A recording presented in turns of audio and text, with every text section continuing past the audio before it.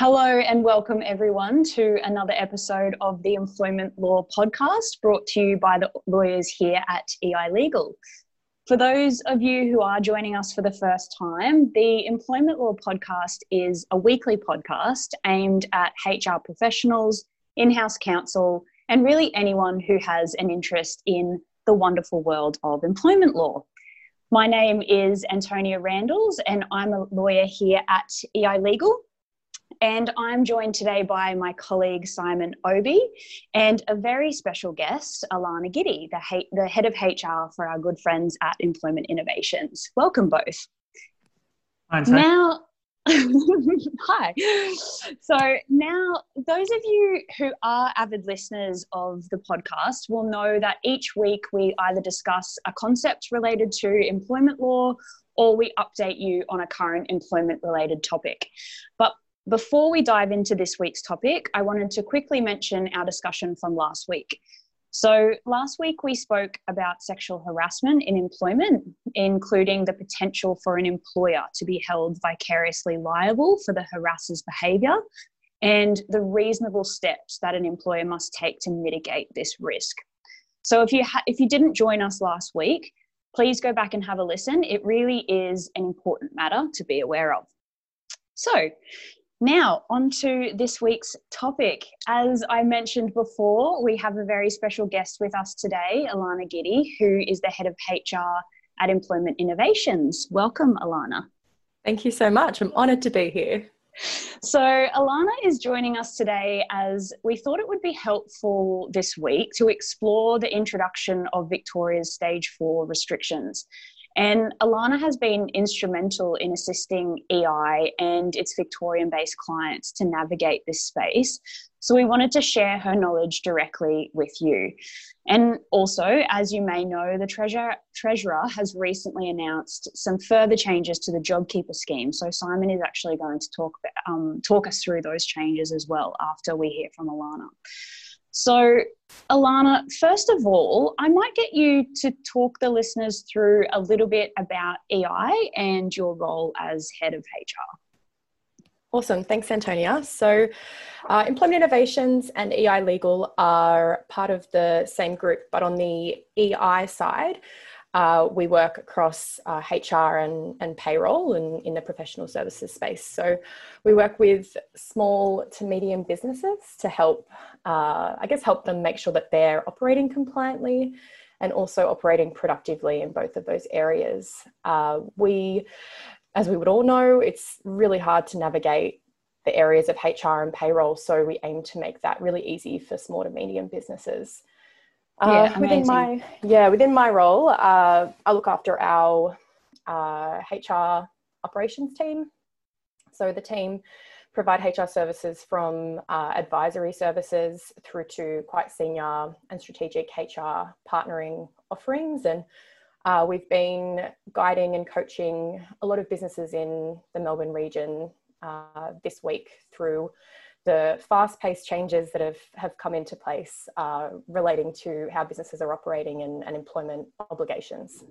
Yeah, great. Okay, so on that note, let's have a chat about those restrictions. So we know that the Stage 4 lockdown has been put in place. So who exactly is impacted by these restrictions? Yeah, great. So the Melbourne metro area have been put into Stage 4 lockdown with a stay-at-home restriction, which pretty much means that if anyone can work from home, they should be working from home. The Department of Health and Human Services have released a comprehensive list of all of the industries and businesses that can operate and in what capacity. So important that you're referring back to that list for your specific business to know the specific restrictions on your business. They've broken that down into those that are unable to operate altogether, those that can operate on site with restricted operations, and then also some industry-specific requirements, particularly for those in essential services that have additional requirements regarding their operations. In summary, there's quite a lot of businesses that can still open. So supermarkets, grocery stores, bottle shops, petrol stations, a lot of essential services, banks, news agencies, etc. But other businesses are needing to operate on different conditions. So it has been, I guess, a big change in a very short period of time. So it's really important that businesses are across whether they're able to operate and then what it means if they can. Yeah, okay. So if you are a business that is remaining open, as a business, what do you need to make sure that you are doing in that case? Yeah, so there are quite a few new obligations as an employer that have come in this week as a result of the stage 4 restrictions. So it's important people are across these. So I'll quickly run through them. If you are a workplace that is operating and open for operations for on-site work, that is not working from home, you do need to ensure that you have a COVID safe plan in place, and also to make sure that it's regularly updated. So a lot of us would have already had a plan in place. So it's important that you're reviewing that in light of the new introductions. So definitely make sure you're reviewing that. As I said before, there's a requirement to ensure that workers that can work from home are doing so. So yeah, if there are any roles that can be done remotely, making sure that they are done so. There is now also a requirement to ensure that you're collecting records for all workers, contractors, subcontractors, or anyone else that is on site for longer than 15 minutes. So that is a slight change. So important that you're keeping those records as well. Workers are also required to be within that one worker per 4 square metre requirement if there's an enclosed space, which is something most people will be quite familiar with already. And then there's a whole heap of requirements around ensuring that workers don't come to work unwell, and that employers don't require employees to come to work unwell. You're not allowed to require workers to come to work unwell. You are also required to send home any workers if they're displaying any symptoms and get them tested, and you're not allowed to bring them back into the workplace until that test has come back. So that's important as well. They've also put in place requirements to notify a number of bodies if you do have a positive COVID test in the workplace. So you have to inform the Department of Health and Human Services, WorkSafe, and then also ensure that you're informing your internal health and safety representatives and following your internal safety processes. And then finally, which I think everyone is hyper vigilant on, but ensuring that you're cleaning your facilities regularly, all of your shared spaces, and making sure that you have enough cleaning products available. And the recommendation is to take a risk management approach to how regularly and where you clean. So any of those high touch areas, buttons and countertops and things, you'd obviously clean them more frequently than other areas, but depending on your business, making sure that you're undertaking that risk assessment and implementing processes accordingly. Yeah, great. Okay, so even though some businesses have already put a COVID safe plan in place, there are some additional requirements associated with that now, and so it's really important for businesses to be across those changes. Definitely. Yeah. Okay. So we've also been hearing a lot about these new worker permits. What's required there? Yeah. So there is now a requirement, or this week there was a requirement that came in to have worker permits in place by 11:59 p.m. on Wednesday the 5th of August, and then your WorkSafe plan needed to be in place by the 7th of August, so 11:59 p.m. on the 7th of August. So a few short deadlines this week that I'm sure people are scrambling to meet. Yeah. The worker permit applies to anyone that is travelling to the work site. And employers that do require staff to attend a work site need to make sure that they're signing and agreeing to this permit as well. It's ultimately the employer's responsibility to administer. There are quite hefty fines associated with not complying, and that's for both the individual and the business. So I can't stress enough the importance of making sure those permits are in place. And there's a little bit of a logistical process behind getting them done. You need to ensure that the employer and the employee have both executed the document and signed that. But the employee is able to travel to work without a permit once on their first, to receive their first permit. So there's a little bit of flexibility there, but not a lot at all. So only once, just to get their first permit. But from then on, the expectation is that they carry that with them to and from work. At the same time, if they are needing to present their permit to the authorities, they also need to ensure they have a photo ID as well, which most of us carry, but important to note. And the permit can also be held not only in paper form, if people have paper with them, but also via a mobile device. So it can be shown as a PDF or a screenshot or anything through your phone as well. So really important that the individual is holding that with them at all times. The only other thing I'll quickly note as well is that permit details quite extensively the days and times that an individual would be required to be in the workplace. And if at any time those rostered shifts change or that work schedule changes, then you do need to make sure that document's amended and then re-signed. So as much as you can be fined for not holding a permit at all, you can be penalised for holding an incorrect permit. So just make sure that your staff have a permit and it's up to date, and you're continually updating that if your roster changes, which is relatively common. And Alana, where will employers find this permit if they're looking to sort of fill one out? Yeah, so the Business Victoria website have a whole heap of resources which have been great. They have a worker permit template, and I'd recommend just using that. It has everything you need on it. So you can download that in Word version, complete it with all the shifts, and then get it electronically signed or physically signed by yourself and the individual. The Business Victoria website also have a couple of resources to help you build your COVID safe plan as well. Now that the new COVID safe plan, or there's a requirement for you to have the COVID safe plan by the 7th of August, they have provided a guide on how to complete that, and it is a great way for you to make sure you're not missing anything.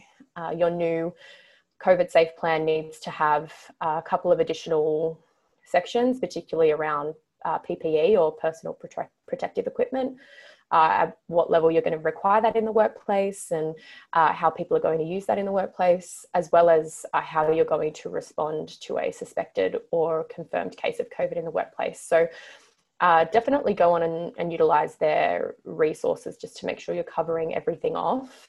Employment Innovations have a couple of free resources as well, including a COVID safe plan. So if you do need any assistance, and we have resources available as well. So yeah, there's definitely help out there if you're feeling a bit out of your depth in creating all these lengthy documents. Yeah, okay, no, that's great. And is there anything else that employers should be aware of that they should be prepared for? Look, the part I can't stress enough is your COVID safe plan. And also, once you've implemented your COVID safe plan, making sure that you are adhering to everything that you've committed to, and keeping it live and updating it, and providing it to employees, making it available to them and taking on their feedback. It really should be something that you're consulting, or ideally consulting with staff about, and then acting on any feedback they have. But definitely make sure that if you're committing to having X amount of hand sanitizers on site in an area, that you are adhering to that. As I said, there's templates available which have been really helpful and to a lot of businesses so far. So I recommend having a look at those. Next thing is, I guess, ensuring that your workers have permits. Again, you don't want to be caught out, particularly at a time like this, copping any fines or anything like that. So make sure your completing those, but then also making them as available as possible to employees to have at the time that they may be requested to show it. And then lastly, making sure that you are keeping track of those in the workplace that are there for longer than 15 minutes. I know there's been a requirement for quite a while now to be keeping track of who's in the workplace, but those that are sort of ducking in and out, potentially you haven't been keeping track of, your contractors or builders or cleaners and things. So just make sure you're keeping track of those people that are also attending the workplace as well. Yeah, great. And if employers do want some tailored advice or, somebody to sort of guide them through a process specific to their circumstances, can they reach out to EI directly? Yeah, definitely. So we've been helping a number of businesses affected by the stage 4 lockdown over the course of this week, and then also over the course of the last couple of months, given the stage 3 lockdown. Our HR partners at the moment are providing a free one-on-one 30-minute consultation, and a lot of small businesses and medium businesses are utilising that. It's a great way to chat to one of our senior partners and talk through any sticky questions you have or anything specific to your business. We then also have a variety of other HR services ongoing that can help you through what is probably going to be a bit more of a process over the coming months with the easing of restrictions, hopefully. But yeah, we have a number of other services that we can utilise. As I said as well, we've got a suite of free resources on our website as well. So templates and documents and information that's available to you for free. So definitely don't sort of feel like you're too in the dark. There's people that are helping, and definitely utilise the resources that are around you. Yeah, amazing. Thank you so much for that, Alana. That's a really great summary of all the changes that are happening. And I guess I hope that people feel like they are not alone and that they can reach out to EI. And as we mentioned before, and often mentioned in this podcast, Employment Innovations work very closely with EI Legal. And if there are issues that EI identify that require legal advice, then EI Legal is here for you as well to provide some advice tailored to your particular circumstances. So, Simon, on to you now. We know that there's been some recent changes made to the Jobkeeper scheme, which may also directly impact those Victorians that are currently in stage 4 lockdown. Can you talk us through a little bit about sort of what is changing with the scheme and what's staying the same? Yeah, absolutely. Yeah, I think we spoke a couple of weeks ago about what's being called Jobkeeper 2.0. So the original Jobkeeper scheme was set to end at the end of September, and then it is being extended for a further 6 months, but subject to some new eligibility criteria for businesses and employees to still be a part of the scheme. And there have also been some changes to the payments that will be made under the scheme. So sort of subsequent to the announcements about Jobkeeper 2.0, which came out a couple of weeks ago, last night, so we're recording this podcast on Friday, the 7th of August. So sort of Thursday night, there was some announcements from the government that there would be a revision and an amendment, I guess, to how Jobkeeper 2.0 is going to operate. So they've kind of taken a bit of a back step and they've changed the rules for Jobkeeper 2.0 going forward. So I can talk through what we do know. Obviously, as I say, it's only just been announced and not, there hasn't been sort of like an official kind of guide put together about how it will all work. So as I say, we're recording on Friday the 7th, and there will be more information coming out. So just bear that in mind, and check check the appropriate resources to see what has changed, because I'm sure more information is going to come out on Monday and through the rest of the week. But what we do know is JobKeeper 2.0, and I should say, just to clarify, that the changes for JobKeeper 2.0 will affect everyone in Australia, although these changes have been made in a response, I guess, to what's going on in Victoria. The changes to the JobKeeper scheme, as we understand it, are nationwide. So originally, what we were being told about the eligibility criteria is businesses would need to show a decline in turnover based on the same date in the previous year for 2 quarters. So they'd need to show the decline in turnover from April to June 2020 and July to September 2020 to be eligible to keep receiving JobKeeper or to receive JobKeeper for the first time from October going forward. So that it was initially a requirement for this decline in turnover over 2 quarters. What we're now being told is businesses will only need to show the decline in turnover for the July to September quarter to be eligible for JobKeeper in October. So it's only the previous 1 quarter where the decline in turnover test will need to be satisfied. For most businesses, that's a 30% decline in turnover that will be required. So I guess that's a good news story for some businesses, particularly if things were starting to pick up in April, May, June, and then have declined as a result of these new restrictions.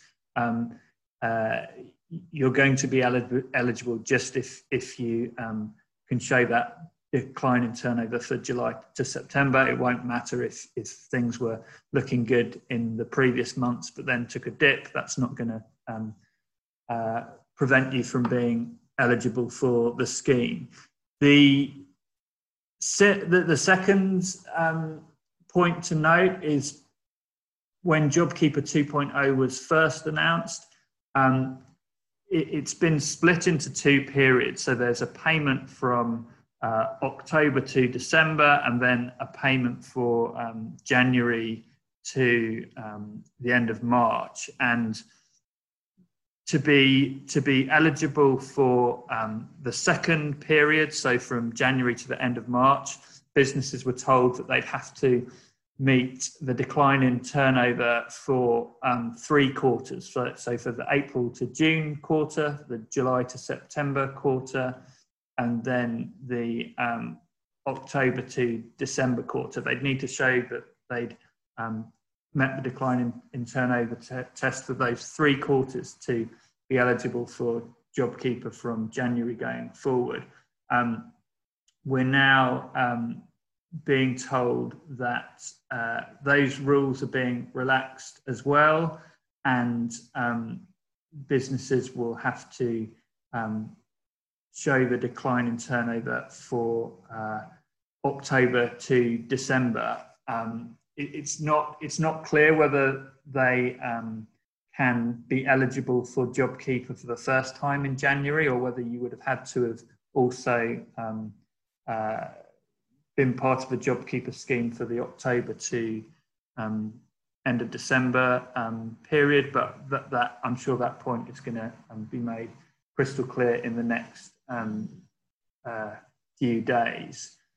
The final thing to note, and this is a big change, is the initial JobKeeper scheme and JobKeeper 2.0 has always been just for employees that were employed as of the 1st of March 2020. And if you were a casual employee, you would have had to have been employed for a year prior to the 1st of March 2020 on a regular and systematic basis. But for full-time and part-time employees, it would be enough that you were just being employed on the 1st of March 2020 to be eligible for the Jobkeeper subsidy. The government has now announced that Jobkeeper 2.0 is going to be paid for employees that were employed on the 1st of July 2020. So there is going to be a new bunch of employees that will be eligible for it for the first time. What isn't clear yet is how this relates to casual employees. Does this mean that as of the 1st of July, they'll have to have been employed for a year on a regular and systematic basis? We're not sure about that.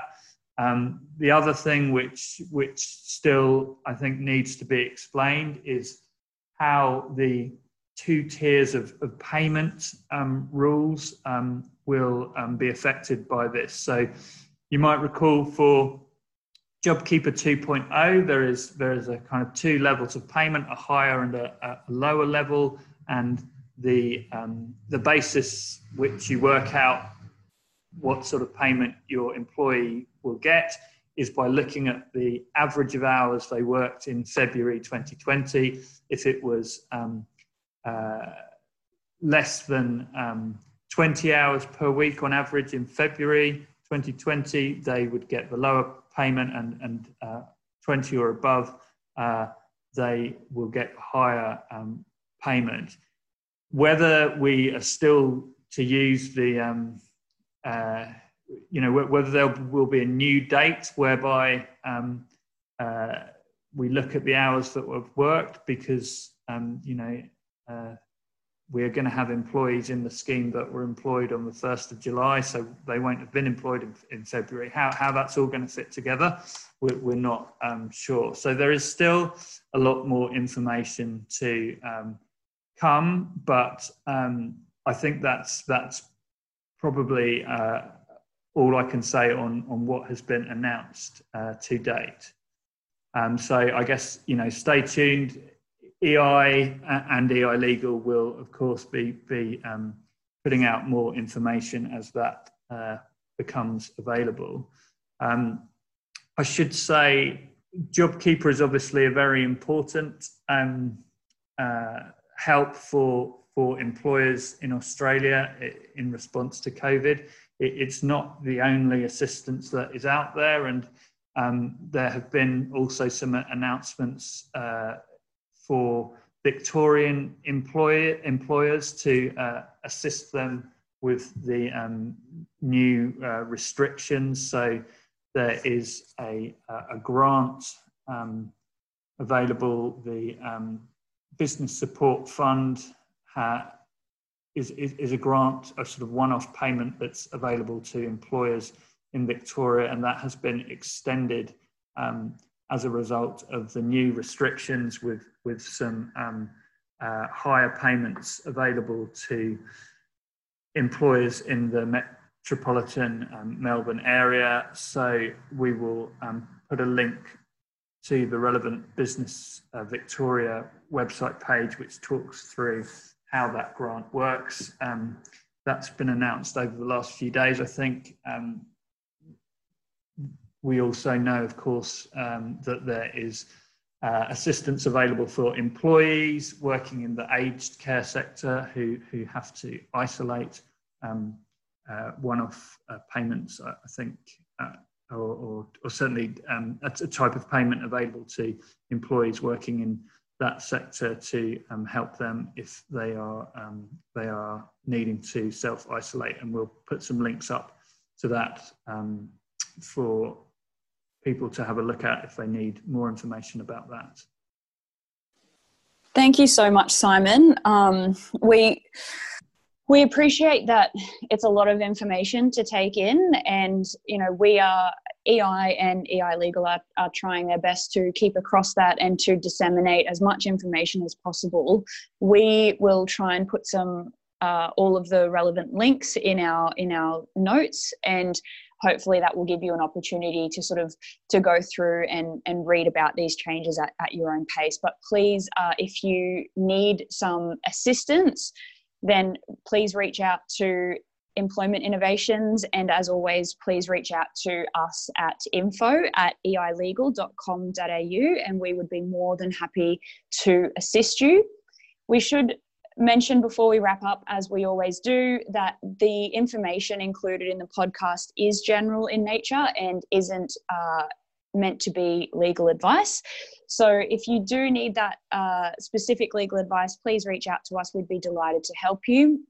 Please reach out if you'd like to say hello or give us some feedback, or if you'd like to suggest a topic for our next podcast. So thank you again, both to Alana and to Simon. I think that's all we have time for today, and we will see you all next week for another episode of the Employment Law Podcast. Thanks, everyone. Speak to you soon. Thank you. Bye.